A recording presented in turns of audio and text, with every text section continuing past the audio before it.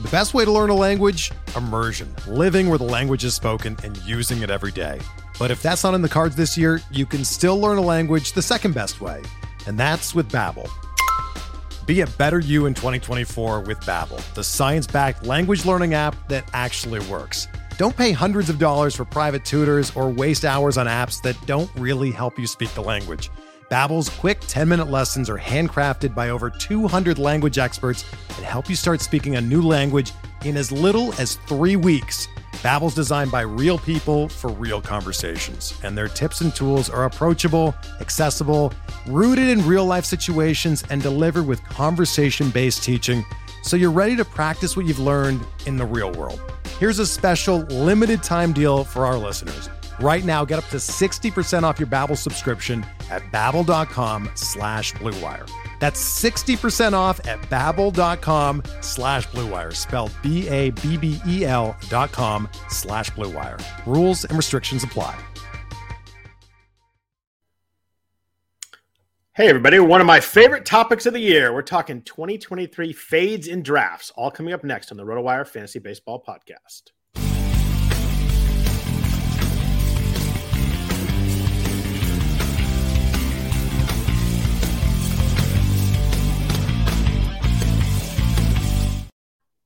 Happy Sunday evening, everybody. Welcome to the RotoWire Fantasy Baseball Podcast, sponsored by Fantrax, the most customizable free commissioner service in fantasy sports, and by Underdog Fantasy, home of the biggest best ball contest in the industry.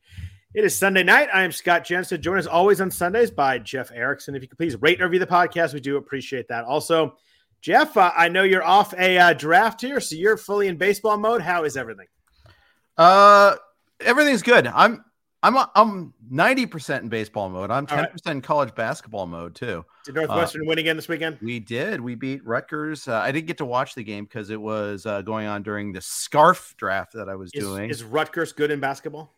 They were okay. Right. Northwestern's the 2 seed in the Big Ten tournament. It's the first time we've gotten the double bye. How many teams in the Big Ten now? Like 16 or something? 14 will be 16 when we get SC and UCLA. All right. I knew it was a 16 in there somewhere. Yep. So that was that 14 teams that like 1 bye, 2 buys. How does that work? 4 teams get the double bye.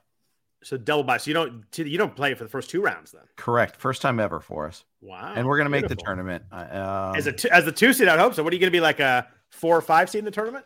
More likely 6 or 7. Okay. Unless you win a couple games in the Big Ten tournament. Yeah. It would. Yeah. I think even then best will be is like a 5. Right. Our non-conference schedule isn't that great. With your history, a 5 seed probably sounds pretty freaking awesome.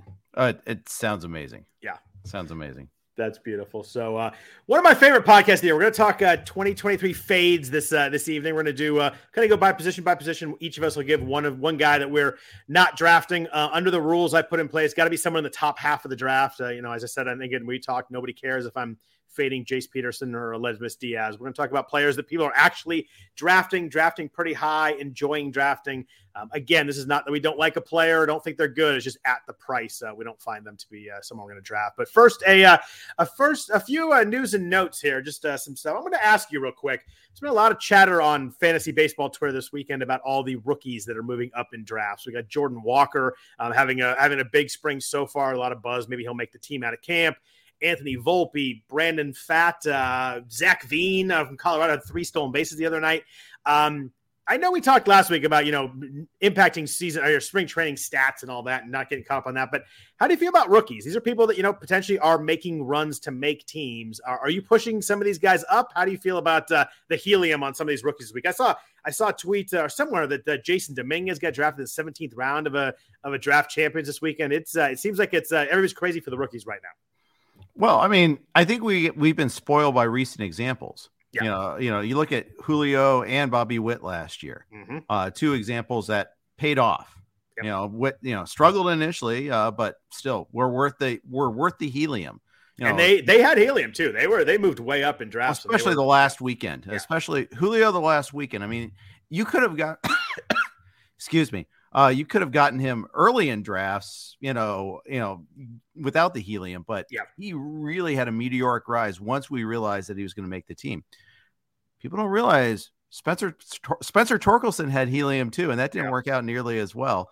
I think and it's my guess, not a full knowledge, that this year's rookie class isn't that. It isn't like what we've had those guys. It's not Tatis. It's not Acuna. I mean, Tatis, if you remember when he made the team out of camp, it was this meteoric rise and it wasn't enough.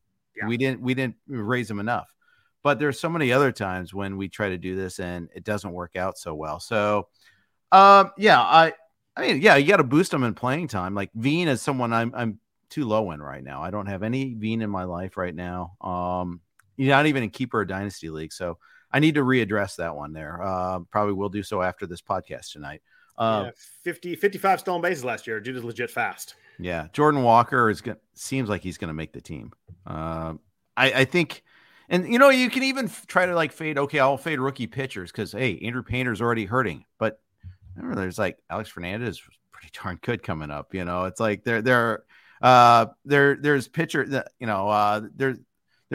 there's some pitchers that fit that bill too. So I think it could be a blind spot if you just want to say spring training doesn't mean anything, because that's not true.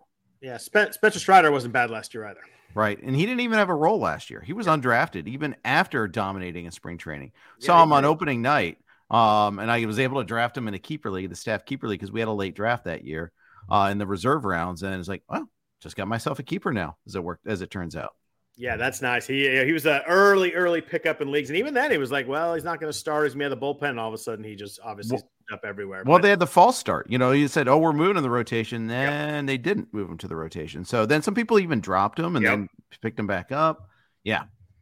Yeah, it's been a fun first 10 days of spring training. We just have a lot of guys. A lot of these big names are hitting really well, and it's been fun there.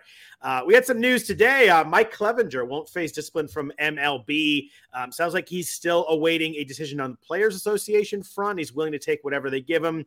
It's always a sticky situation here. What we do here? Do you move his projection up? What do you do with someone like Clevenger? I haven't quite figured it out because I don't know where he's at right now.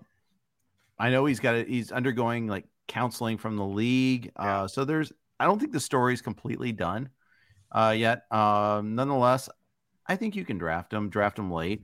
You're getting enough of a discount. If you don't want to draft him out of principle, I can't fault you for that either. He also took a big step backwards on the field last year too. Yeah, he did. His strikeout rate was down 6%. His swinging strikeout was down a couple percent. His whip. He's a reserve pitcher right now, right? Yeah, he was 4.33, 1.20 ratios. I mean, I don't think he'd be reserve if he hadn't had any of the off-field stuff going on. I mean, people still, people still look at 2019 the guy was really, really good that year. But he missed all of 2020 when he's bad last year. So you got two different factors here. I think that it'll be interesting to see where he kind of ends up in ADP. But couldn't you attribute last year to just being the first year back from TGS too, though? For sure. And you get, he didn't really have control issues, but he definitely didn't have his stuff that he used to have. But yeah, that could be a, kind of consolidation year getting back from the surgery. So yeah, there's obviously big pass to play. He was really good in 2017, 2018, and 2019. On the White Sox now, a team that should score a bunch of runs, a tough ballpark to pitch in, but should be a decent wins guy. He's definitely on the radar a lot more than he was a couple days ago when we didn't know what the heck he was going to be on the field or not. That's true. Yordan Alvarez has still swung a bat. Jeff, are we officially on the worried side as of yet, or still not quite yet? I'm a little worried now. I saw today's note, and it juxtaposed against earlier in the week. We're like, oh, we definitely think he'll be ready for the start of the season. I'm like, okay, this is positive. Now I'm like, now I can't even trust what you say a little bit there too.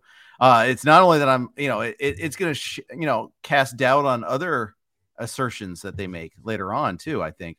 Though he still might be ready for opening day. But yeah, I drafted in the 8th spot again today in the Scarf League, and he was not on my list of options for 8. Let's just put it that way. Yeah, I would not have. I love the guy, and I don't think I'd have him at 8 right now either. I mean, just another week of not swinging a bat at all. I mean, this is not a good thing coming off 5 months of off season. No, it isn't. Vlad Guerrero, we got pretty good news on him. He's out of the WBC, but just has knee inflammation. Sounds like he'll be fine for the start of the regular season. I assume you're fine kind of leaving him where he is. I think so. Again, though, every spring training injury report is a little squirrely. It's always like, okay, yeah, he's pulling out of the WBC and the Jays probably want that. but at the same time, it's pulling out of the WBC. It's significant enough. I want to see when he starts playing games again. If he's out by next weekend, then I'll move him down some. The drafts that we have this week, that'll be the tough call. Fortunately, this is kind of a dead week for me after just a flurry this past week. Yeah, I'm pretty dead this week too. I've got TGFBI still going on, but the middle of the draft, so obviously Vlad doesn't matter there. But it's just funny because we're still like, it's still March 5th. There's a lot of time to go, but as you click day through day, I mean, we're less than 4 weeks from the start of the season right now, so it's going to start to matter here pretty soon. Maybe not quite yet, but we're getting pretty close to where you guys need to get ramped up. I lied, by the way. I have Razslam this week, so points league, right? Like a cut line kind of thing. Yeah, so I will not own Jordan there unless he drops to late second. I don't even know where I draft. I got to figure that part out. I'll set that up too. Just too many things too many things to manage right now. It's a busy time of year for you. It is. Miguel Vargas, speaking of guys still not taking swings, he's playing for the Dodgers in spring training, playing defense, standing in the batter's box, somehow drew 4 walks without being allowed to swing. But this is someone that I was pretty excited about once we got some news that he was going to play a lot of second base. And when Lux got hurt, you're like, well, he's going to play a lot of second base now because you kind of lose that Miguel Rojas going over there playing a bunch of games. Not swinging yet. I'm concerned here. Yeah, the weird thing with him too is that he's playing a lot. Yeah, I mean, he's getting. I shouldn't say that he's not. He's getting drafted a lot. He's getting pushed up a lot. Yeah. Granted, Scarf that we did today, that is it's a league that's based out of Los Angeles. So you're a little Dodgers heavy in that room, I assume. Yeah, I think so. And I forget exactly where he went, but it struck me as like, oh. And other people I wanted him, but I wasn't going to go that early. So, of course.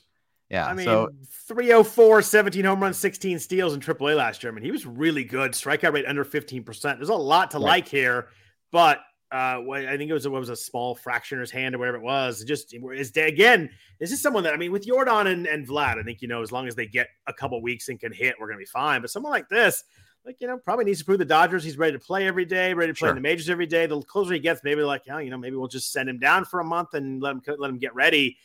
This is someone where the at-bats really are going to matter. Yeah, I think so too. I don't know what I'm going to do with him yet.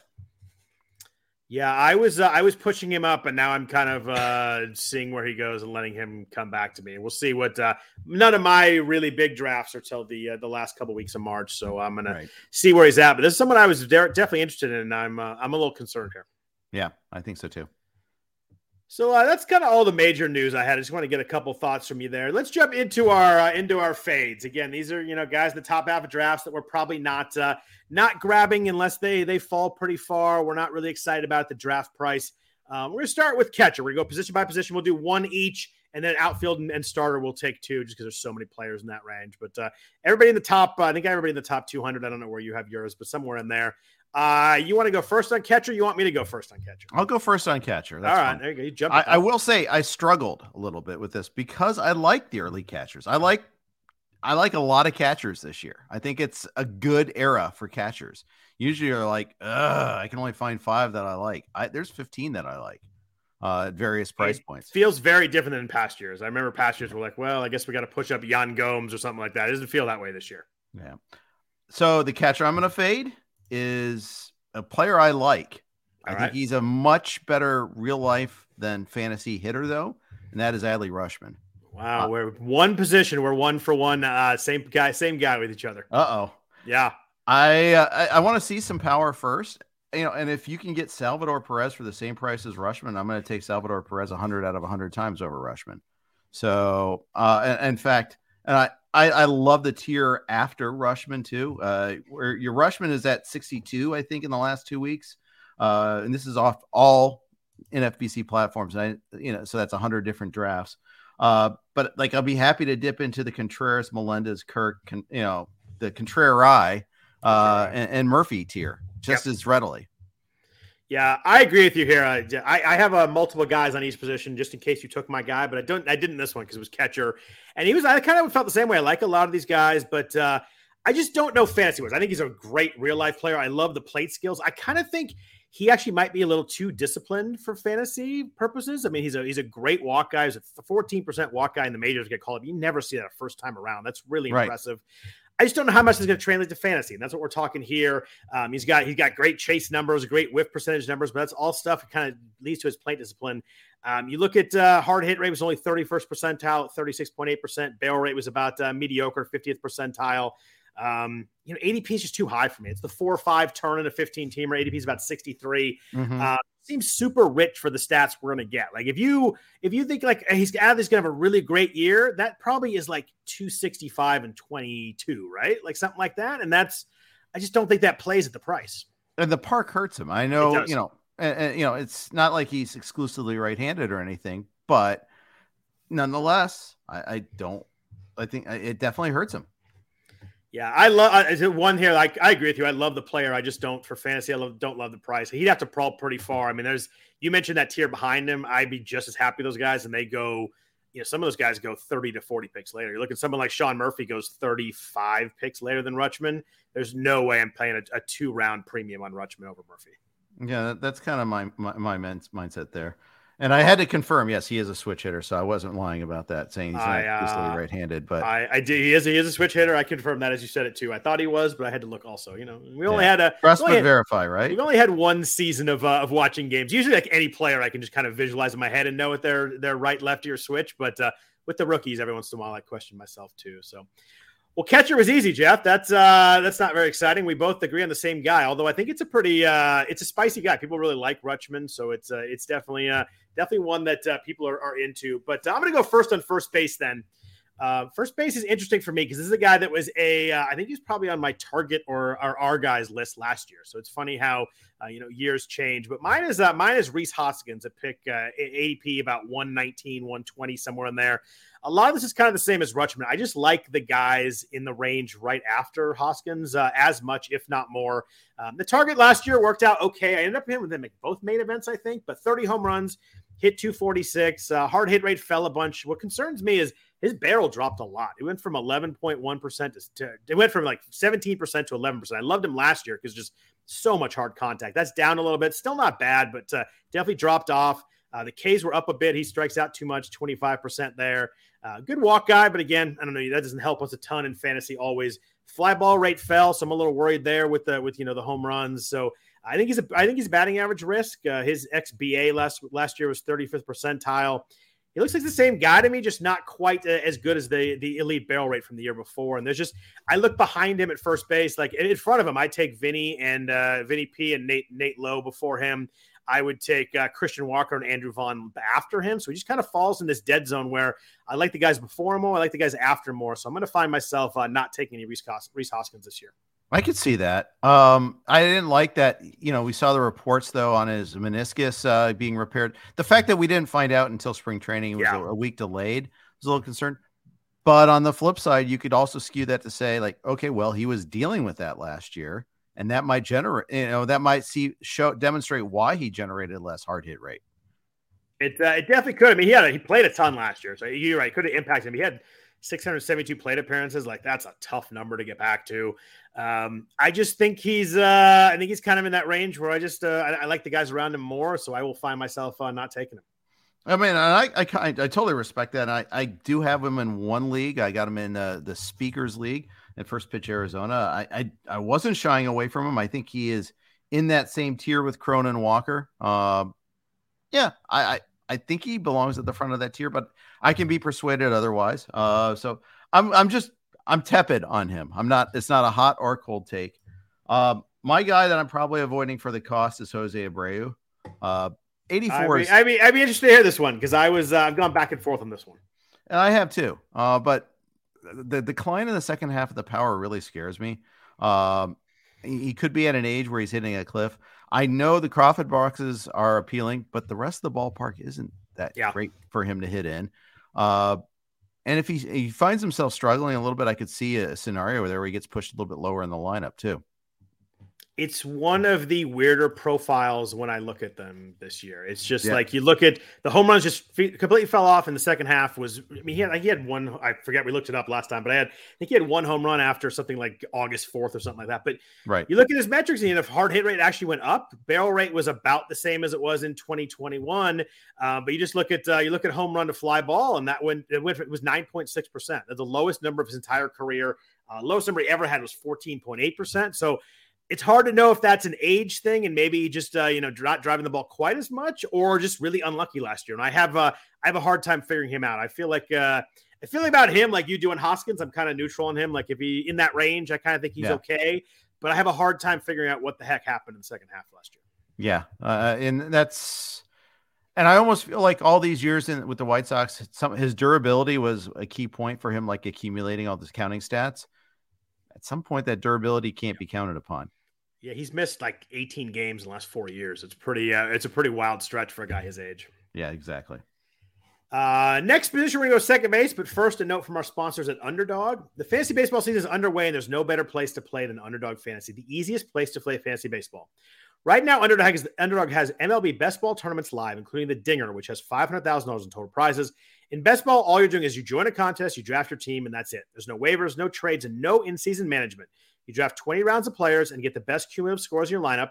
That's 3 pitchers, 3 infielders, 3 outfielders, and 1 flex each week of the regular season. Getting started is simple. Go to UnderdogFantasy.com, slam the promo code RWMLB, and not only will Underdog double your initial deposit up to $100, but you'll also get 6 months of our RotoWire subscription for free. That's Underdog Fantasy, promo code RWMLB. Draft your $100,000 Dinger team today. We're driven by the search for better. But when it comes to hiring, the best way to search for a candidate isn't to search at all. Don't search, match with Indeed. Indeed is your matching and hiring platform with over 350 million global monthly visitors, according to Indeed data, and a matching engine that helps you find quality candidates fast. Ditch the busy work. Use Indeed for scheduling, screening, and messaging so you can connect with candidates faster. Leveraging over 140 million qualifications and preferences every day, Indeed's matching engine is constantly learning from your preferences, so the more you use Indeed, the better it gets. Join more than 3.5 million businesses worldwide that use Indeed to hire great talent fast. And listeners of this show will get a $75 sponsored job credit to get your jobs more visibility at Indeed.com/Blue Wire. Just go to Indeed.com/Blue Wire right now and support our show by saying that you heard about Indeed on this podcast. That's Indeed.com/Blue Wire. Terms and conditions apply. Need to hire? You need Indeed.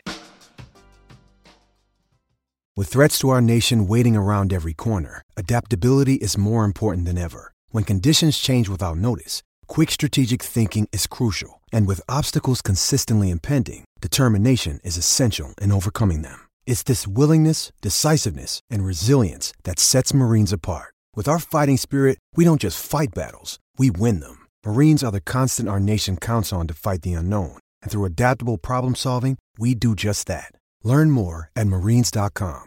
Another day is here, and you're ready for it. What to wear? Check. Breakfast, lunch, and dinner? Check. Planning for what's next and how to save for it? That's where Bank of America can help. For your financial to-dos, Bank of America has experts ready to help get you closer to your goals. Get started at one of our local financial centers or 24/7 in our mobile banking app. Find a location near you at bankofamerica.com/talktous. What would you like the power to do? Mobile banking requires downloading the app and is only available for select devices. Message and data rates may apply. Bank of America NA, member FDIC. So, Jeff, I have some hot takes here at second base, but I'm going to let you go first. But my fade right now, I'm going to tell you, is all early second baseman. Wow. Okay.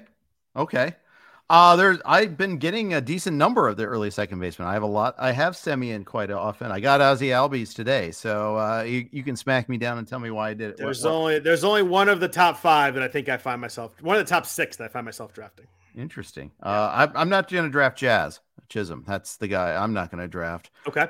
The health profile scares me. The batting eye scares me, and the moving positions also scares me. Yes, you get dual eligibility, and a second baseman or a shortstop should be able to handle the center field. So he's going center field full time, right? Like that's his position. Yeah, okay. I think so. But he's played second and short over the course of his career, and now they're moving him out there. Right.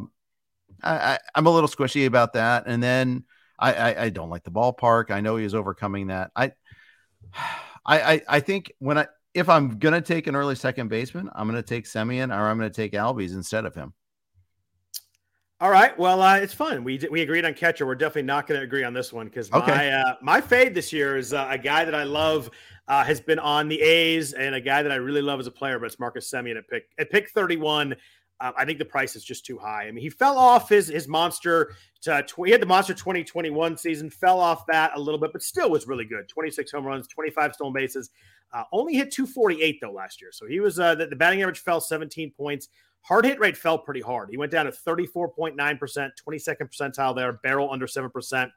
It's funny. You look at his 2021 hard contact profile, and it suddenly starts looking an outlier compared to the rest of his career. Sure. He was 41.5% that year, has never been over 38% any other season. Good strikeout guy, though. He dropped his K rate 4%. Do like to see that, but he's 32 now. I wonder, the stolen bases were 10 higher than his previous career high. So just wonder if that repeats. You look at some of his StatCast metrics, the xWOBA, xBA, and xSlug were all under 50 percentile last year. So, below average in all those categories. I just think so much of his value is based on the plate appearances, and he gets them every year, until he doesn't. But I mean, he's over 700 the last 4 full seasons, which is just a crazy number. The guy plays every day. I just think 31's way too high for Semien. I think there's batting average risk in here. I think there's more home run risk in here. And I just he's such an accumulator and it's been there year after year. I just can't do it with the players around him at pick 31. Okay, I can appreciate that. It's supposed to not be easy, so I don't want easy ones. So we're good. I'll even add one other reason to be concerned is you mentioned 2021. That was the year that they split between 3 different ballparks, all the Blue Jays. Yeah, and so that's right. Maybe we should be a little bit more circumspect about, Teoscar. Heaven forbid that we say anything negative about our boy, but you're criticizing family members now. It really hurts. I know, right? Yeah. I know. I don't want to do it. I'm sure he listens as a family member, so he's gonna be upset about that. Well, I'll keep on drafting him anyhow. Oh, of course I will too. It's just too fun to say his name, and he's a friend. He's team fun. Yeah, but it is that factor has to be like. How do we even factor that properly? It's so difficult. It very much is. And the first 2 parks they played in were really small. So it's tough to figure. I love Marcus. He works harder than anybody else. Like I saw him with the A's. He went from a terrible fielder to a really good fielder just by working his ass off. And I love him. I think the price is too high. At that same price, how do you feel about Altuve this year? He's about pick 31 also. Oh, Jeff looks like he might have frozen there. Oh, we might have a power outage, Jeff. So I'm going to keep talking. I mentioned earlier when Jeff was first coming on here, we're talking about second baseman. I think I'm fading all the top second basemen. Jazz, I think, is super intriguing just because the upside is massive. I mean, there's a lot of risk there too. Who knows, how the new position turns out, but.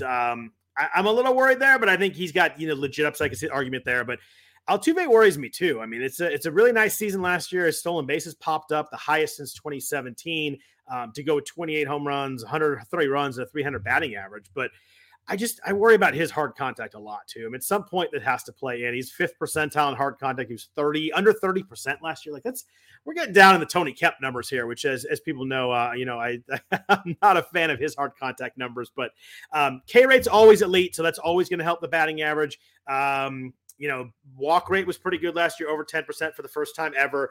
Maintained his fly ball rate gains, which helps the home runs, especially in the Crawford boxes. But I just worry about his hard contact getting that low. The batting average should always be there with Altuve, but I think the power and speed are both risky for Altuve right now. I think that the home runs are going to have to come down at some point. Just to make enough hard contact. I think at his age, the stolen bases, that we've seen them kind of move up and down. 18 last year was really good. I don't think I'd bet on that again. So Jeff, I was just talking about Altuve and why I'm a fade on him too. Not quite as much of a fade on Semien, but I'm out on both guys. Yeah, I don't have any Altuve yet either. So tell me, Scott, who is the second baseman in that top 6 that you will be willing to draft? It depends on how spicy I feel that day, but it would be Jazz if I was feeling that I needed some upside in the 3rd round. Maybe I had a couple boring, solid guys early. I could see the path there. I'm probably not going to do it, to be honest with you. There's other guys in the start of the third round that I'll probably just deal with and I like better, but you can see it with Jazz. Like he was a 16% barrel rate last year. I mean, he was really good until he got hurt. But I agree with you on the position. I think that that's tough to deal with. He strikes out too much. So he's got way more variability than Semien and Altuve do, but I think there's a massive ceiling there. Probably not the guy I'm going to draft though. He's been the only one that I'd probably take there.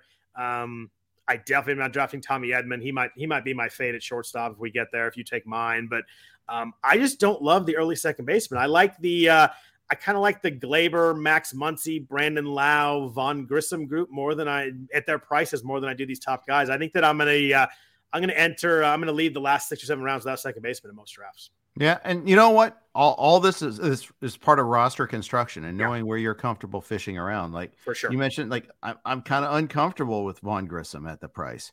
I'm kind of I don't think he's going to get sent down, but there is that little threat. That's definitely in the possibilities there. And also the threat of him batting 8th or 9th too is also there. That may not matter with the Braves, but it matters. It still matters. It's plate appearances there.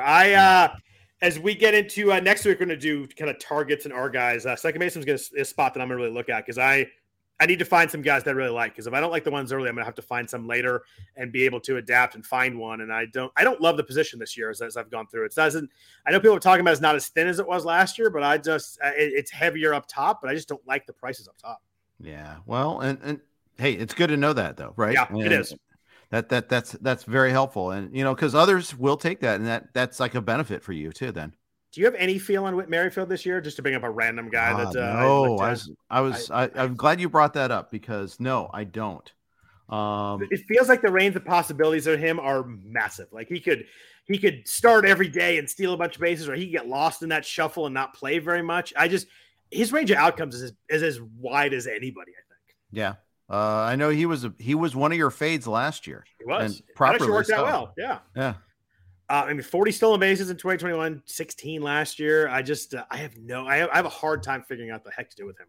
Yeah, I do too, because I don't even know what the Jays' plans are for him. Yeah. Usually I just don't draft guys like that, but he's down far enough that, if you need speed and you're in the 12th, 13th round and you second baseman, like suddenly you fill some spots there pretty nicely. Yeah. And typically you do need speed. So there you go. Take that as a personal affront. No, I don't mean you. I mean, one needs speed. Well, the other one would work too, because there are very few drafts where I don't need speed after the first couple of rounds. But last year I actually didn't. Last year I drafted speed well. And I picked up John Birdie. So steals were never a concern last year. It was a weird year. I didn't hit the birdie lottery in any league. It was freaking lucky. I mean, that 6 weeks was beautiful though. It was like, it felt like all his 30 steals, or he had 40 something, but it felt like 30 of them were like a 6-week window. It was wild there. It was like every day for a while. I hit the Michael Harris lottery in a couple of leagues, and hard to complain about not getting Birdie when you grab Michael Harris, because that was as good as it gets right there. It was not the stolen base category impact, but impact everywhere else. And he got stolen bases too. Across the board production. That was beautiful. Third base, Jeff. I'm gonna go first here because I think you went first on second base. Okay. Third base is a pretty easy one for me. And it was funny. It was kind of the opposite second base. I like a lot of the early third basemen. I love Austin Riley. I love Rafael Devers. I actually like Gunnar Henderson too in this, Ken, as we get further down the list, but I like a lot of these guys. The guy I find myself not liking and not drafting, and it makes me happy to say it because I don't mind offending him, is Alex Bregman. Pick 68 in drafts. That's like the middle of the 5th round, a 15-teamer. I just don't see it there. There's so many bats around there. I'd rather take pitchers there. He was 23 home runs, 93 RBI last year, hit 259 in a full season, 656 plate appearances. You talk about outliers. You look at that 2019 season. He is like the prime juice ball guy. That 41 home run sticks out pretty hard. He's an elite strikeout guy. He's a great walk guy, but fantasy wise, he's just hard contact stuff is really blah. 36 percentile hard hit, 46 percentile barrel rate. And this is a guy that you're in there to hit home runs and get production. He's a big fly ball guy, so that helps him. He has so many fly balls. He can hit some home runs in the Crawford boxes. I think he's another guy, kind of like Rutschman, maybe a little too patient for fantasy. He walks so much and, isn't as super as aggressive, and it helps his batting average and helps him as a real world player. But fantasy wise, I just don't see it. The stolen bases are gone. He had 17 back in 2017. He has 2 the last 3 seasons. Those are totally gone. A little team context there, probably with Houston, but a little with him also. I just think he's a better real baseball player than a fantasy player. An ADP of 68. I'm a full pass on Bregman at the price. So now we have 2 exact matches because I'm a pass on Bregman at that point too. Of the upper tier third baseman, first of all, I like drafting one of the upper tier third basemen if I can. I don't know if I'm comfortable drafting Arenado at price at 31, end of the second, beginning of the third, which is where he's going now. Because there is a fear of the lower tier third baseman, and for good reason. It drops off in a hurry. It does. I think Bregman probably gets pushed up there too, because I think people after the first 6 go, they're like, oh, I need to get one. It's him or Gunnar Henderson. They're like 20 picks apart. But after the top 8, there's 40 picks that go without another third baseman getting drafted. Yeah, and Gunnar Henderson has been my answer the last 2 drafts. I got him in Yogurt and I got him in Scarf today. So after not getting him all draft season prior to that. I spent a bunch of time on third baseman. It was either today or yesterday, and I found myself surprisingly. I really like Gunnar Henderson. I like the profile there. I think he's got some real upside at pick 88 or whatever that is. Yeah. Hey, well, we got to talk about the elephant in the room, the cardinal in the room, and that's Jordan Walker. Current, because he's going to be in the top 10 rounds. He is Julio Rodriguez. He's probably going to go. Well, he's not, but he's not. But my point, you know what I'm saying, in terms of draft 2022 draft Julio Rodriguez. Yes, he's not a different player profile, not going to run as much. We'll run some, but are you going to be in on him if he's there at 135 to 150? So are we talking like we're in the main event last week of March and we know he's made the team? Yes. There's no way he gets to pick 135. Okay. So how about right now? Right now, what's his? I mean, his ADP is flying up right now. The last 2 weeks is probably pretty irrelevant. Last 2 weeks is 187. The low is 92. I'm sure that was one that was in the last few days. Yeah, probably after the 2-homer day yesterday. Yeah, I mean, you look at the profile, and he's a speed power guy. He had 19 home runs, 22 stolen bases last year. Then I scroll over and I see 16.5% swinging strike rate, and I'm like, oh, I think that's going to get eaten up early. I'm probably not in at the full helium if I'm in a draft and, people aren't fired up about him. I probably wouldn't take the chance at 135 to 150. I don't think he's going to get there anymore. I probably just have other guys I like more. I need a pitcher there. I'm probably not paying the helium. I usually don't on draft picks. And sometimes it burns me. Last year, obviously there was some good games. I ended up with Bobby Witt last year in the main event. So maybe I don't. Maybe I draft prospects a little more than I think I do. I think Walker's helium is going to be a little too much for me if he makes the team. I think you're probably right about that. Someone's going to want to jump, right? I think so. I mean, he's going to have third and outfield eligibility really quick. It's a gift that they're giving us third base right now. I think that's one of the things that appeals, and we talked about that big gap. He's the guy that helps, bridge that gap between Gunnar Henderson and Max Muncy. So does he, if he makes a team, does he just like take Dylan Carlson's spot and Carlson's out of there? But that's the thing. I don't know about that. I mean, the Cardinals to me are one of the harder teams to peg in terms of playing time. Because they got, I guess it's Carlson and Yepez are the 2 spots that aren't like kind of locked down. Because Nootbaar and O'Neill are probably going to play most days, right? Or am I just too much fantasy? You're right, but I mean, I think they blow with the wind a little bit too. Nolan Gorman was the guy until he wasn't. Then Brendan Donovan could do no wrong, and Carlson was the guy before that. Nootbaar, who knows? I mean, if he hits a slump, that could change. Heck, Walker hits a slump, he could be sent down. I really like Alec Burleson in there. It's another guy that's behind those guys a little bit, but 20 bombs last year. His strikeout rate's under 15%. Like he hit 331 in AAA last year. Like he's on the move too, and he's behind all these guys. But I don't know how far he is behind these guys, and he probably can hit better than Carlson right now. I mean, I think there's a lot to be said for a lot of these guys here. I mean, I think that the Cardinals might look a lot different in June than they do on opening day. Yeah, agreed. But to answer your question fully, I'm probably one that's going to take someone else besides Walker as he flies up the board. But sure, I can appreciate that. It'll be fun to own. But man, 16.5% swing strike rate in the minors last year is a big number. Yeah, makes me think somebody get some exploiting his at bats there. What about let's move over to the other infield position. What about shortstop? Who do you find yourself not taking? I had 3 or 4 names here. I'm actually going to drop down a little bit later in the draft on this one. But who do you have here you're not taking?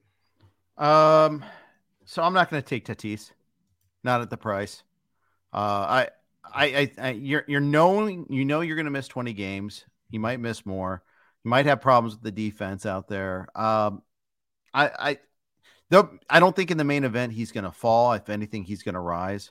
So unless he just shows he's having problems, in which case that's also going to be another reason why I wouldn't take him there. So that's my high end fade, I think.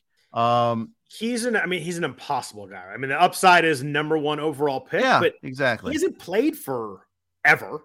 He didn't play at all. People remember him getting suspended, but he didn't play before that either. And he had 2 major injuries. He had 2 surgeries on the wrist. He had the shoulder injury, and now 80 games off. I mean, we talked about Whit Merrifield range of outcomes. Obviously, Tatis has the biggest range. I mean, he could be MVP. He could be a huge bust at that price. And you can see both paths pretty clearly. Yeah. So it's funny. I was doing the live stream with Liz, and of course he was going to take Tatis. That was the biggest slam dunk ever. Yeah, of course. And he said his draft pick to KTS to get him, right? Correct. Yeah. Okay. And hey, you swing for the fences. I could be wrong on this one here. I could be 100% wrong on this one here.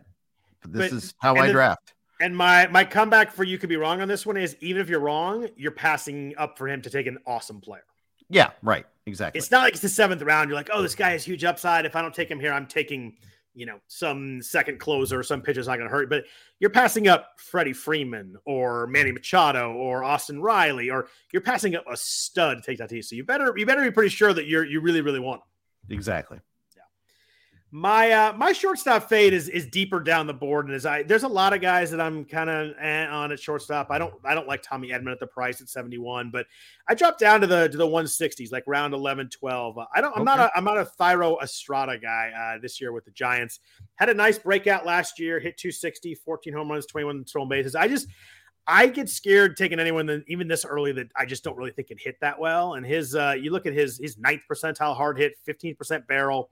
All of his X numbers under 50th percentile, his X slugs 19th percentile. I think you are banking on so much the speed repeating here, and it might. He's a fast guy. He's 75th percentile, but not a true burner. But I think the stolen bases are probably still there. I worry about the Giants platooning if he slumps at all. They like to mix and match a lot. I just think he's someone at 167 that can end up being really kind of a guy you don't end up playing all year. Yeah, you can't afford a 11th round pick to be a part-time player. He's got to play every day. And 167 doesn't sound that important, but I mean, you look at the guys around him, and there's a lot of good players now. These are people that you want to play every week. You don't want to have to think about these guys. And I just don't see it. I get really scared of taking guys who I don't think can hit, because there's just so much has to go right for them to work out fantasy wise. And I don't think there's any way in heck he hits 14 home runs again. Yeah, it's interesting because he and Javi Baez are the end of this tier.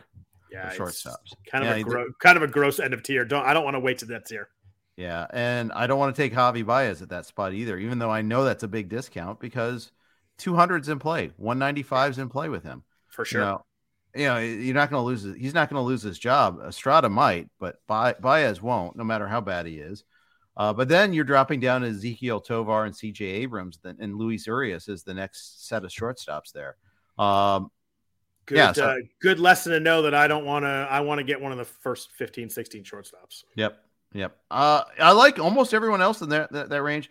I'm not thrilled taking Carlos Correa, just because I know I'm looking at middle infield for stolen bases, and I'm not going to get that from Carlos Correa. I feel like every time he slides in the second, you're going to hold your breath that he's going to get back up to. We joke, a lot of insurance adjusters agree with that. Apparently. We joke and we talk about the medical stuff, but it's a real concern. It seems like there could be a weird tweak of a slide, and he's done. It's a scary. I think his price reflects that. He'd probably be higher if he didn't have that concern. But you're right, with the stolen base in the middle infield, you better be getting him somewhere else. You take 0 stolen bases in your shortstop. That impacts things. Yeah, I mean, I guess if you got JT Real Muto and he's getting 15 stolen bases for you, then okay, fine, that pairs well. Where are you on the we're talking about shortstop? Where are you in the current price with shortstop number 7, O'Neal Cruz, going about pick 64? I think that's about the right price. I grabbed him in labor. I mean, I understand there's a lot of risk involved. There's also a lot of upside. I mean, it's a very volatile player. If you tend to be a safe drafter, he's not for you.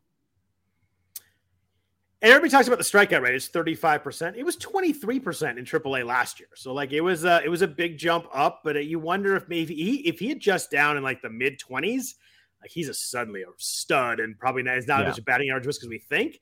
I thought I'd be fully out on him, and I got a little bit deeper and looked kind of some of the minor league numbers. I'm not as out as I thought I'd be. I probably won't end up with him, but I'm a little more interested than I thought I'd be as I got a little bit deeper. I thought he'd be an automatic fade for me, and he's not. Yeah. Agreed. So let's jump into some of the other positions. We got outfield and some pitchers left, but first a note from our sponsors at Fantrax. Fantrax is the most customizable fantasy platform in the industry, offering the greatest fantasy experience for all kinds of baseball leagues, whether it be dynasty, keeper, redraft, or best ball leagues. Are you coming from another service? Fantrax makes that easy as well, as they can import any of your current leagues and customize as you need. Fantrax offers the most in-depth player pool in the industry, including minor league players. If you need a customizable coaching service for your fantasy league, Fantrax offers more customization than any other platform. They can help you with their scoring system, how to deal with FAB, your head-to-head schedule, various categories. If you run 6x6, 7x7, all that can be done with Fantrax. They offer custom solutions for all that and more, and it's all free. You sign up for free today and enter to win a official MLB signed jersey from Vladimir Guerrero Jr. Simply go to fantrax.com/RotoWire and sign up today. That's fantrax.com/RotoWire. Fantrax, the home of fantasy sports. So, Jeff, we move to the outfield. There's obviously a lot of positions here, players here. So I will we'll go two each. I'll let you go first. We'll go back and forth. Give me an outfielder that you find yourself not drafting here in 2023. Good question. Sorry, every once in a while I have to figure one out. Yeah. Okay. And yeah, you do care. Like I tweeted, just text. Someone I responded to. Someone saying Scott was in solo carry mode. You've been in solo carry mode most of the time here. That is quite false in all accounts. Yeah. Well, we can beg to differ on that one there, but I'm not going to pay for Buxton at 83. I'll take the layup there. I got him in XFL, which is a non-base league, which doesn't really help me, but that was also in November. Upon reflection, I just don't want to, I don't think I want to pay that price. I'm the one that famously passed on him last year at a higher price when that was considered a bargain. Yeah, I think he was. I think the max price on Bucks in the main event was in your guys' league. Yep, Toby got him. It didn't work, right? I mean, he had a ton of home runs in a half season, but he hit 224 with 6 steals. Like, it didn't work, right? I don't think it worked. In fact, 28 is a lot of home runs as at bats, but I still don't think it worked. I think it's because and the fact is he got hurt sliding at second base. And they didn't let him run for 2 months after that. Yeah. They let him run, and then he got hurt again. I mean, he might be a 2 stolen base guy. He's so important to that team. Yeah. He could be 20, but they've talked about him DHing some, which kills his value to them, because he's probably the best defensive center fielder in the league. He's awesome out there. It's kind of like when they moved Mauer out from behind home plate. He was a great defensive catcher, but he kept on getting hurt. So Buxton's impossible to figure out. I probably am with you. I probably just will let somebody else do it. I mean, it's just he's so different year to year. I mean, the strikeouts were massive last year. His barrel rate's been insane for 3 straight years. But he hit 224 last year. He's all over the place. You're right. If the stolen bases aren't there, that's an interesting point. If they just say, like, dude, you need to not steal, I mean, that matters a lot for his value. Absolutely. So my fade in the top grouping here is actually Cedric Mullins at pick. He's about pick 50, 51, right in there. So the middle to end of the 4th round. He backed up the 2021 breakout pretty well. 16 home runs, 34 steals, but he hit 258. I just don't like all the underlying stuff. His home runs are cut in half. They went from 30 to 16. Hard hit rate fell hard, 36% last year, 33rd percentile there. He's 24th percentile in barrel rate. The Ks are pretty stable. He's about a 19% K guy. That's fine there. My big concern with Mullins is you look at his game log last year, and they let him off the entire year. There's only 6 games last year where I'm throwing out pinch hit appearances, obviously. The games he started, there's only 6 games he didn't lead off. And I think that has to change this year. He hit 209 last year and with a 265 OBP against lefties. Like, you can't lead that off. And if he doesn't lead off, like, a lot of his value comes from getting on base, stealing second base, scoring a lot of runs. I think the Orioles are better this year. I think they have more options this year. I don't think you can lead him off against lefties. Maybe to start the year, but the leash has got to be short. His XBA last year was 24th percentile. So if you bring poor batting average in the mix too, that's scary. He's a fast guy. He's 8th percentile sprint speeds. The stolen base will probably still be there, but just feels like a sketchy profile overall for me at pick 50. There are a lot of really good players in that range. If he would pick 70 or 75, I could see it with the stolen bases. He's a pretty hard pass for me in the 4th round. Yeah. And the thing is, that's a tough range. I mean, that only because there's a lot of players I like. Like today, I had a hard choice in Scarf. I could have gone with Matt Olson. I could have gone with Mullins. I ended up going with Albies. at pick 53, I think it was. Was Corey Seager gone? Do you remember? Probably. No, not. I think he was available too. That probably would have been my pick. I love Corey Seager. I have a lot of Corey Seager. Yeah. I wanted to get speed though, and Seager. That's one thing Seager doesn't do. It's a good point. He's a middle infielder with 0 steals. You have to figure that out elsewhere. I love his. Oh yeah, and I have plenty of Seager going for me so far. So yeah, I'm on board with that, and I would have taken Seager later on, but it didn't happen that way. But point is, like, yeah, I passed on Mullins when I needed speed, so that tells you that I'm in agreement. If I'm not taking it in the mid 50s, maybe I'd take him in 68, but he wasn't going to be there at 68. Yeah, I really think the playing time is going to be not playing games and he's going to play, but I think hitting down the bottom of the order. He had 670 plus plate appearances the last 2 years. I don't think he hits that number again because I think you have to move him out of there if he can't hit lefties again. Yeah, I think it's a tough but fair consideration there. His overall OBP last year was 318. Like that's rough for a guy hitting leadoff for a team that's got a lot of guys behind him are going to drive in runs, and he's not getting on base. I don't think they just keep throwing him out there like they did last year. But give me another outfielder. I've got 2 on my list left. So I'm hoping you take one of them so I don't have to pick between them. All right, so outfielder number 39, pick 168.60 in the last couple of weeks, Brandon Nimmo. Yeah. All right. I love him in real life. Great OBP guy, good, gets on base, scores runs, plays good defense. Scott, he played a lot of games last year, and they're already they were workload managing him in spring training, like holding him out of spring training games until this weekend. Has workload management ended baseball? Uh-oh. Yeah. He signed this massive 8-year, $160 million contract. We talked about him a little bit earlier there. One of the more surprising deals when it broke on Twitter. I just could not believe the numbers. I mean, he could score 120 runs, and it would be well worth that price then if that's the case. He could also play 120 games. He doesn't run. He might hit for a little bit more power because they moved the fences in and right center a little bit, but I don't think he hits for a ton of power. This is 100 plus picks earlier than he was going in previous years. I liked him in previous years too, because he was always that guy, like in the 22nd, 23rd round, like, well, he's going to lead off and score a bunch of runs. It works great here. But you're right. He's at a price now where he has to do more than just that. And he's got to really score the runs to work. And I agree. I really love him as a player too. I don't think I'm going to be drafting him either. Yeah. Well, you didn't take one of the guys I was going to take. So it's just saying both. I'm going to do both because I got to do the first one because I put him in the description, and Alan will get mad at me if I don't talk about either of the guys in the description. That's a radio faux pas to tease and then not deliver on the tease. I know. I had Ozzie Albies and my outfielder in there, and I flopped to Marcus Semien as I did a little more research, but I'm not taking either one. But my first here is Jake McCarthy at pick 110. I hate to say it because he was the one that helped me. He helped me a lot in the main event last year with the 23 stolen bases off the waiver wire, but. And again, another guy that I just don't think can hit enough. His hard hit rate last year was 16th percentile. Barrel rate was under 5%. The power is not on the way. It's just not going to – what do you have? He had 8 home runs last year. Like, I don't think any more coming than that. And the strikeouts are too high. He's a 21.5% strikeout. For a guy who doesn't hit with a lot of pop, needs to get on base to steal bases. Swinging strike rate is swinging strike rate is 13.3% last year. I think he swings and misses too much for a guy who doesn't have a lot of pop. You look at some of his numbers. X-Wobo is 26th percentile. X-Slug is 24th percentile. Both his K and walker rates are both under 50 percentile. So it's not like he does either of those well. He's super fast. He's 98th percentile sprint speed. So super fast. So if he gets on base, he can steal. I just worry the price is fully priced now. He's ADP 110. And they have a really crowded outfield. Like if he slumps at all, like they got guys to bring up. They got guys to play out there. Corbin Carroll's gonna play. They got Gurriel. They got Alec Thomas. They got Longoria to DH and move one of those guys to the outfield. I think they have a lot of moving parts. And I think McCarthy starts the year based on how he played last year. Maybe hitting the middle lineup and playing every day. I think that leash is pretty short, and I think it's gonna get yanked down a little bit. I do not like him at pick 110. All right. You're like the first person I've heard say something negative about Jake McCarthy in a while. All right. And I can own that. The thing is, I don't think you're wrong. You're laying out some pretty good reasons.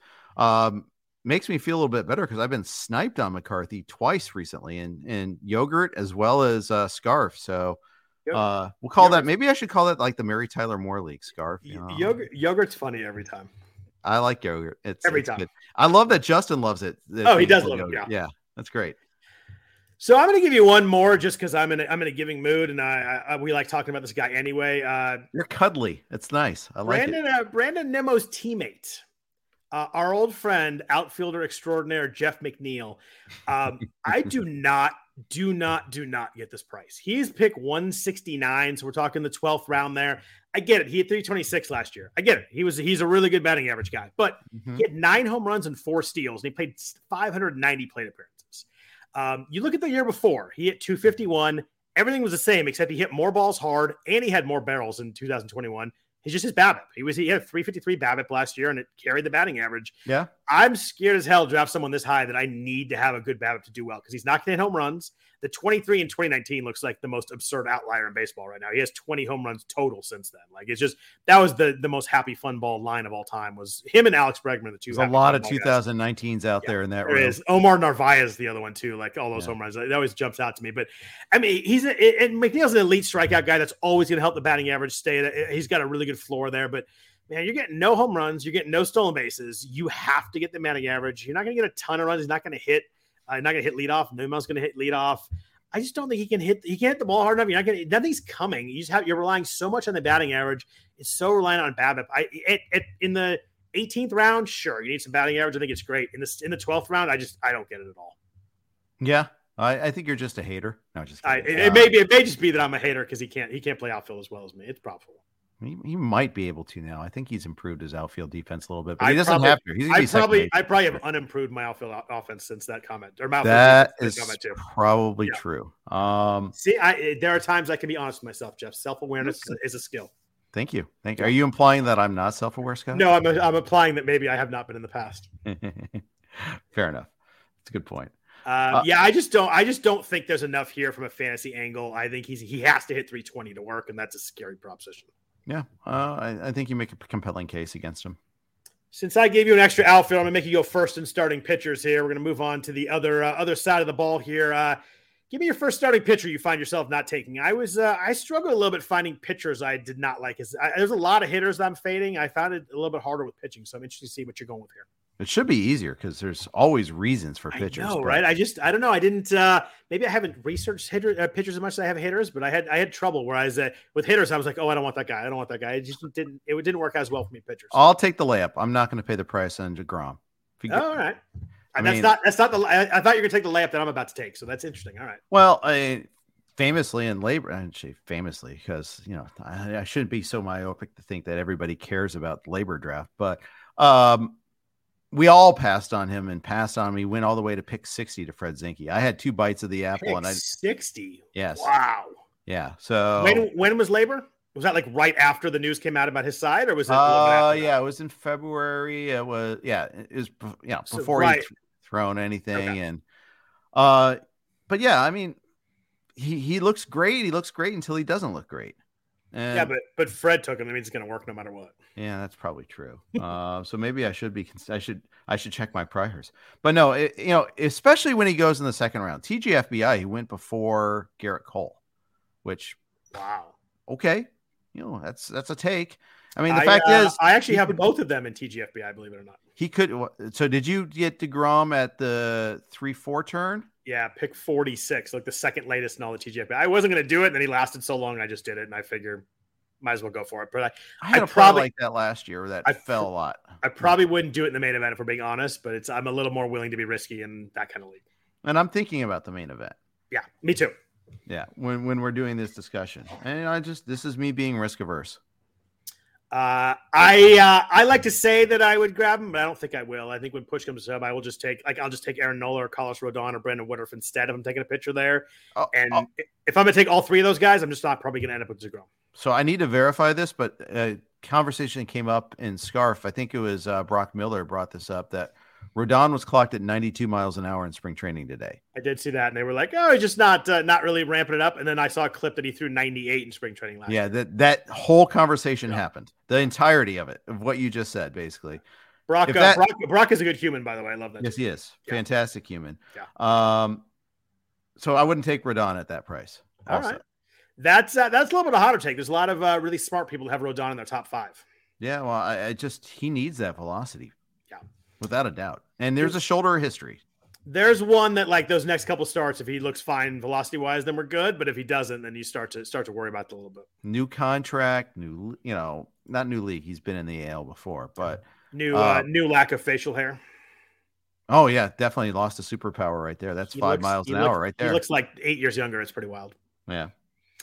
So mine is the other kind of a layup for me, and this is someone that it's tough. I have a lot of guys that I had last year, which is it makes me kind of sad. But Dylan Cease is my higher end fade here. I just got really, really lucky in the second half. I watched him a lot last year. He was so good in the first half. The second half, I just kind of held my breath every start. But he had that straight. He just kept not giving up runs. I mean, 2.2 ERA, 1.11 WHIP on 184 innings. But man, his BABIP in the second half was 215. The K rate was 34% in the first half, 24% in the second half. Big concerning drop off there. Had a lot of BABIP help. Swing strike rate's really good. It's 15%. He's really good. I just worry about the walks. He had the highest walk rate in all of majors among the 45 guys who qualified with enough innings. And he's just fully priced this year. Like last year, I got him end of the fifth, like 5'11" last year.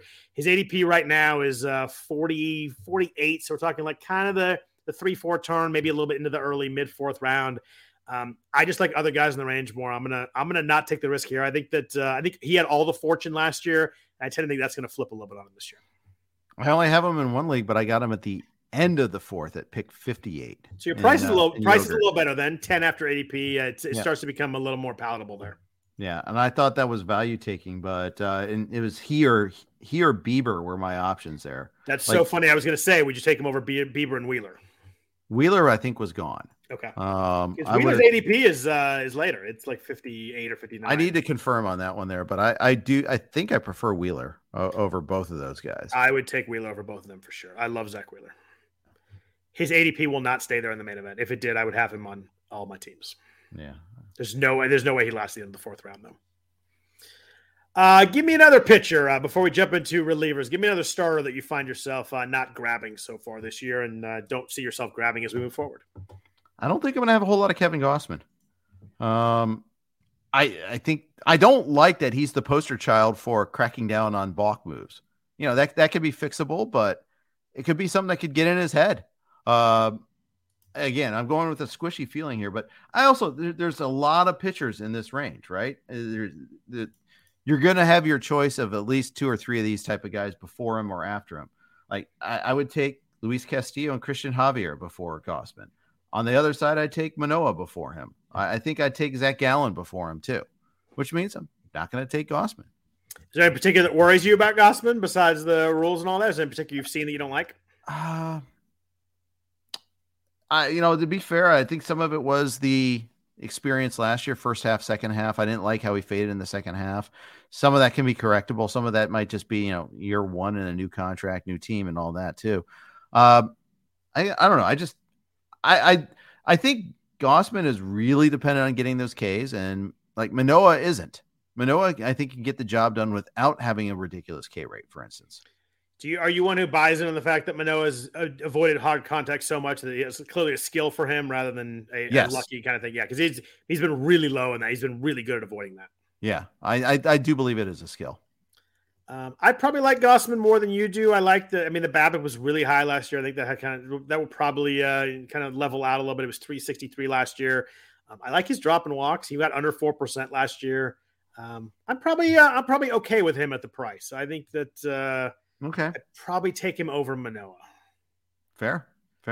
I also can I throw more in there for you? I would hope that you will. Logan Webb. Oh, I thought you were gonna say my guy, and you scared me there for a second. It was same first name. Oh, you don't like Gilbert, huh? I do not. Sell me on not taking Logan Webb. I don't think the K's are going to be there, and I think it's hypocritical of me to say like I'm saying I'm fine with Manoah's K percentage, but not with Webb's. But I'm not with Webb's. I think the team context is going to be worse. With the Giants, I think the fact that they didn't get Correa is actually a kind of a big mark against the Giants this year, defensively and run support wise. I think his strikeout rate was more in line with like 2019, 2020. I don't know. I just got a bad feeling about Logan Webb. That 2021 looks very outlierish as you look at it with the strikeouts, especially. I mean, he was very different than he was any of the other years, which is always a concern to me. Yeah. The Giants are sneaky, not very good, right? Is that just me being biased against Giants and Giants fans? But I look at their lineup and I'm like, this team is not very good. But the funny thing is, like, I've looked at that lineup the last 2 years. They scored they won 130 games, whatever it was 2 years ago. Yeah. But then last year they got that, they came back to level, right? I think the Diamondbacks are going to challenge them. I don't know if they'll surpass them, but I think they'll challenge them. They have all this young talent that's bursting through the seams. Yeah, they're gonna be fun. I assume you saw the Corbin Carroll triple the other day. Yes, I even tweeted it out. Yeah, he's fast. By the way, MLB.com's film room is awesome. You can find anything there. Yeah, that was an unbelievable. He's just so fast. Where's Corbin Carroll going in the main event? Are we talking like 3-4 turn kind of craziness? He might be at I least think so too. 4 or 5 at the latest now, and he won't get to 4 or 5 in my league. So I'll say this: this is why when people ask why would you ever do an early league, Corbin Carroll is why you do an early league. Jordan Walker is why you do an early league. You don't get bargains like that later on. That is definitely a fair point. I tend to not do early because I'm just not ready to draft. It's just and that's different. Yeah, it is. But I do understand. While I don't do them or prefer to do them myself, I do understand that there is there's definitely that upside of kind of getting in before everybody. People that are late like me and jump in. I think as everybody researches as more, all that ADP kind of consolidates a little bit, and that's a fair point. I think Corbin Carroll is gonna be really, really, really good this year. Yeah. I agree. And I hope so too. I think as much a player I want to root for. As much as we talk about the Jordan Walker helium, I think the Corbin Carroll helium is going to be the real thing as we get to the main event. I think that's going to be the guy that just flies up, and everybody's going to want to jump up and get him before someone else does. He was already at the 4-5 turn in Scarf today, so yeah. So my guy here is the other Logan. It's Logan Gilbert in Seattle. ADP of 117. Really good 2022. ERA was 3.2. WHIP was 1.18. 13 wins through 185 innings. Big workhorse kind of guy. I just don't like all the other stuff. The K rate fell. It went down 3% to 22.7%, while the walk rate rose a little bit. Swinging strike rate kind of fell in line with the K rate. So it's not like those. Maybe he just wasn't getting the strikeouts. Still getting swinging strike. It fell from 12.5% to 10.8%. Hard contact's the issue for me with Gilbert. We talked about how Manoah is really good at that. Gilbert's not. Last 2 years, 44.6, 45.6. He was 5th percentile on hard hit last year. You look at like an xERA, ERA predictor was 37th percentile last year at 4.11. His ERA was 3.2. That's a pretty big discrepancy there. Does throw hard. Fastball's like 96. Slider took a step back. Whiff rate went from 38% to 25%. I feel like his skills dropped off from 2021 to 2022, although the numbers got a lot better. The heavy innings were obviously big, so that brings the strikeouts in bulk there. I just find myself in this range. There are a lot of other pitchers I like a lot more than Logan Gilbert. I think that he's going to have to throw 180 innings again. I never like to bet on that. I just think there's enough going in the wrong direction with Gilbert that I will take. I'll take other guys in the range and be pretty happy about it. Yeah, I can see it. It's noteworthy in the last couple of weeks. His teammate George Kirby is going ahead of him, going ahead of Logan Gilbert. I would take George Kirby before I took Logan Gilbert.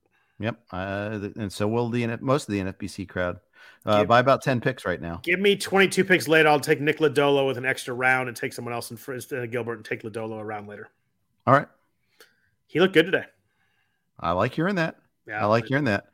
What Hunter Green or Logan Gilbert or Logan Webb? Obviously not Webb for you.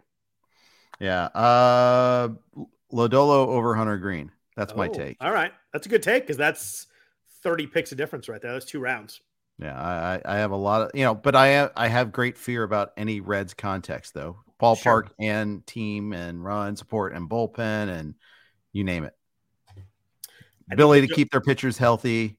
I feel like Lodolo's really close to being really, really good, and I'm willing to take the risk that it may take some hiccups to get there, but I think by the second half, he's going to be really, really good. I agree. Give me a quick before we get out of here. We're about an hour 05. Give me a reliever or two. Relievers are tough because there's just not that many that go very high, and the ones that do go there for a reason. As I was cycling through them, I was like, stud, and I was like, kind of want all of them. Want to get one of them, but give me a reliever or two that you find yourself avoiding and taking other guys instead. How about this? I would take Iglesias and Presley over Devin Williams, even though, and I would probably, and I would avoid Ryan Helsley for the price too, because I do fear a little bit about the usage for Helsley. Let's stay with Helsley. Okay. I mean, he was awesome. Don't get me wrong, but he didn't get that many saves. I think there's a managerial, I wouldn't say whim, but managerial preference to kind of use him sometimes in other high leverage situations where Gallegos gets save chances, and he's not going to tell us really when that happens too. So I think there's a little distrust when you're spending a top 10 pick on a closer. He better close. Yeah, I agree with you on Helsley. We talked about him before. I was going to leave him for you. I'm going to go kind of a similar managerial whim too. I don't think I'm going to take Camilo Doval at pick 112. He was never Kapler, huh? Never Kapler. He was really good last year. 67 innings, 6 wins, 27 saves, ERA 2.5. I worry about the walks and the whip with him. Whip last year was 1.24, and that's where the walker comes in. It was 10.5% last year. We've talked many times. I hate closers who walk guys. It drives me crazy. K rate fell too. Like, he pitched a whole season last year. Obviously, he came out in 2020 and was just gassed out of the bullpen, out of the minors. Fell from 33.9% to 20.5%. So a little bit of drop there. Swinging strike rate is still really good. He still has nasty stuff. They signed Taylor Rogers, and that concerns me because Taylor Rogers is a lefty. If we get some situations where got a couple lefties coming up in the night, I think Kapler will go kind of mixing and matching, little high leverage stuff here. I don't trust Gabe Kapler at all. It's just the way that I do it with closers. Statcast page looks really good with Doval. I'd like to dig in and find something negative. There's not a lot there except for the walks. I just think at pick 112, I'll take a hitter. I'll take another closer. I don't think I'm going to end up taking him at 112. There's kind of an area there. There's a gap with closers that you either got to get the closers above Doval and Helsley. I guess Kenley Jansen kind of hangs out in that tier too a little bit sometimes. I was on the turn in TGFBI and I found myself totally trapped and I missed all of them. Yeah. Exactly. And that's just the thing is I think you have to be aware of where you're going to take your closers. We always talk about this. Or you just got to realize you're going to suck it up. It's going to suck. You're going to pass on someone you really, really like. You just have to do it to get one. Yeah. And it hurts to take one early though. Yeah. It's like, we've done this before, like breakfast before the main, and we're like, they're all going to go by the 5th round, right? The ones that you like. So you either have to do that or you have to say hello to Scott Barlow in the 9th round. And I just feel a lot better. Too. Yeah, it is. I just feel a lot better about taking a bat or a starting pitcher I really like in the 8th or 9th round, and I'll feel good about it there. I think I'm going to – you never know how drafts can work, but I'm going to do my best I can in the main event to get one of those top 8, 9 guys and just suck it up and do it. And then when do you get your second if you get one of those guys? A little bit later. I'd have to look at the exact rounds of some of these guys, but Evan Phillips, Kyle Finnegan, 12th, 13th, 14th round, something like that. So you are going to be you're willing to do that. Okay. If I get an anchor up top, I'm willing to get a second guy, then maybe speculate on a third guy. We know the guy that I want is Reynaldo Lopez, so I'm going to have to figure out when I need to take him because I think he's going to start moving up too, but that's the guy that I want. He already is starting to move up. That's the guy I want to get as my third, and I think it's going to be harder than I think to do it once main events happen. I agree.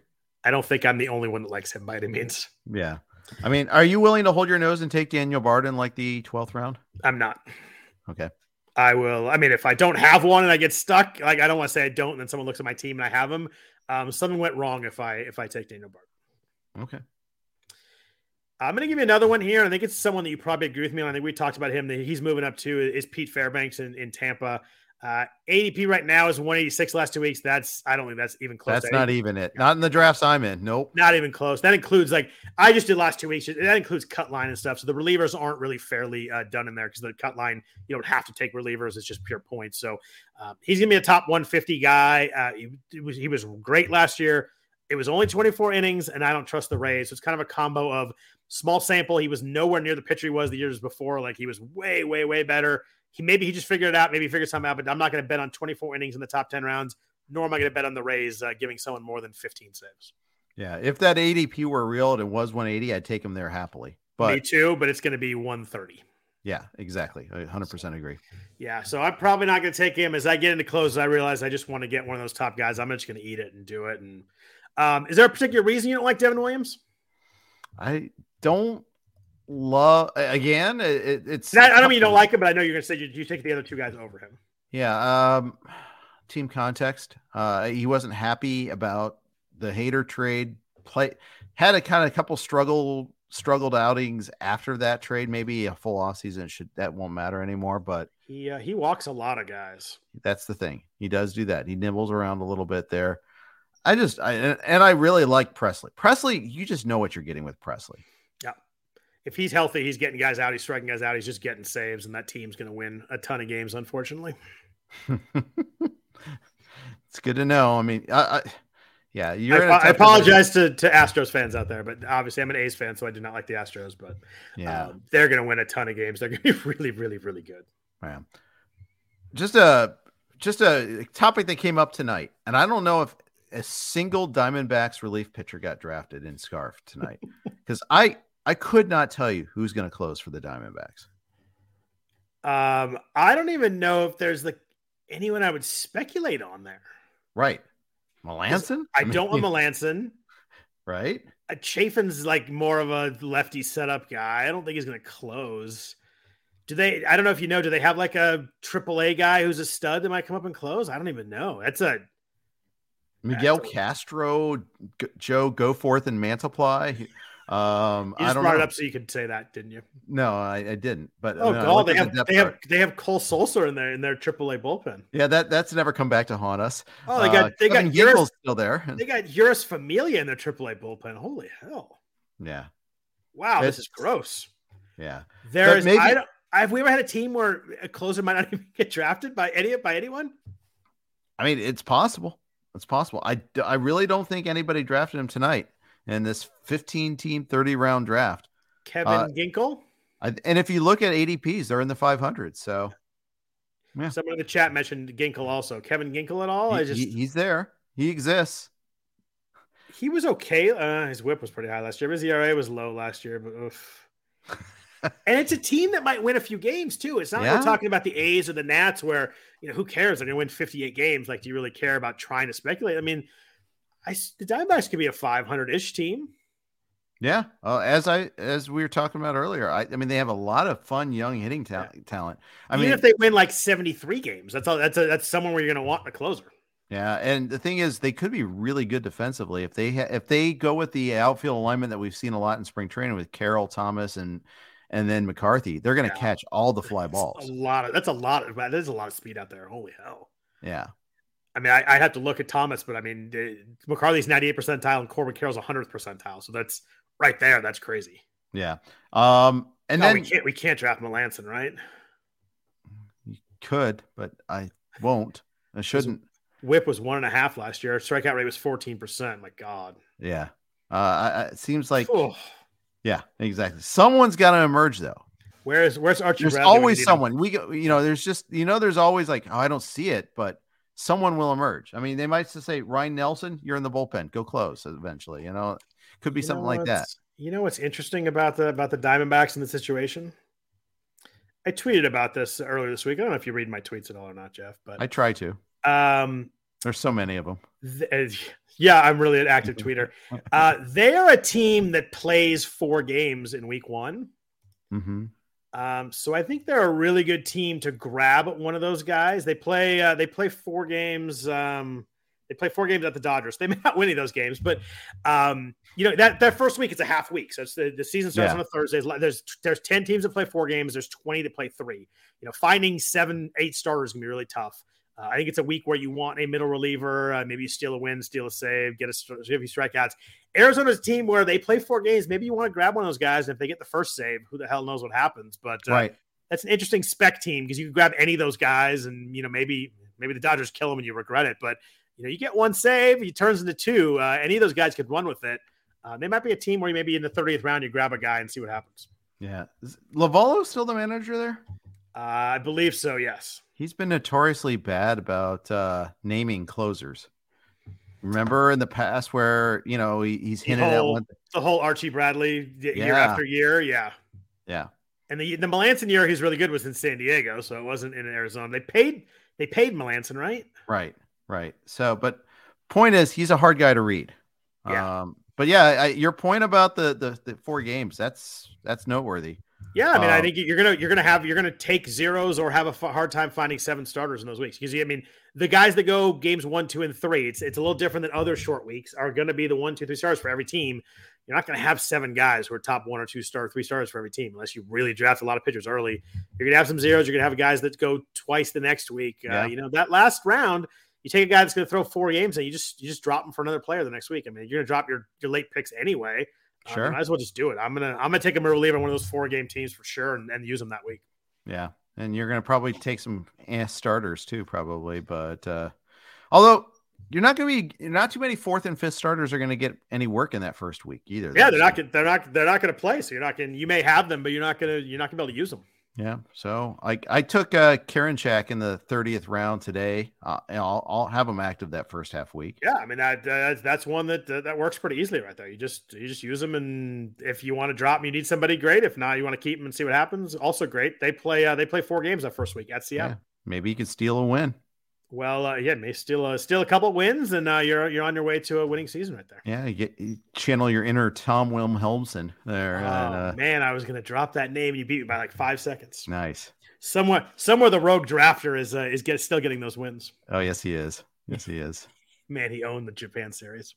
Yeah. Beautiful. Well, I appreciate everybody listening. Jeff, anybody else you want to talk about? No.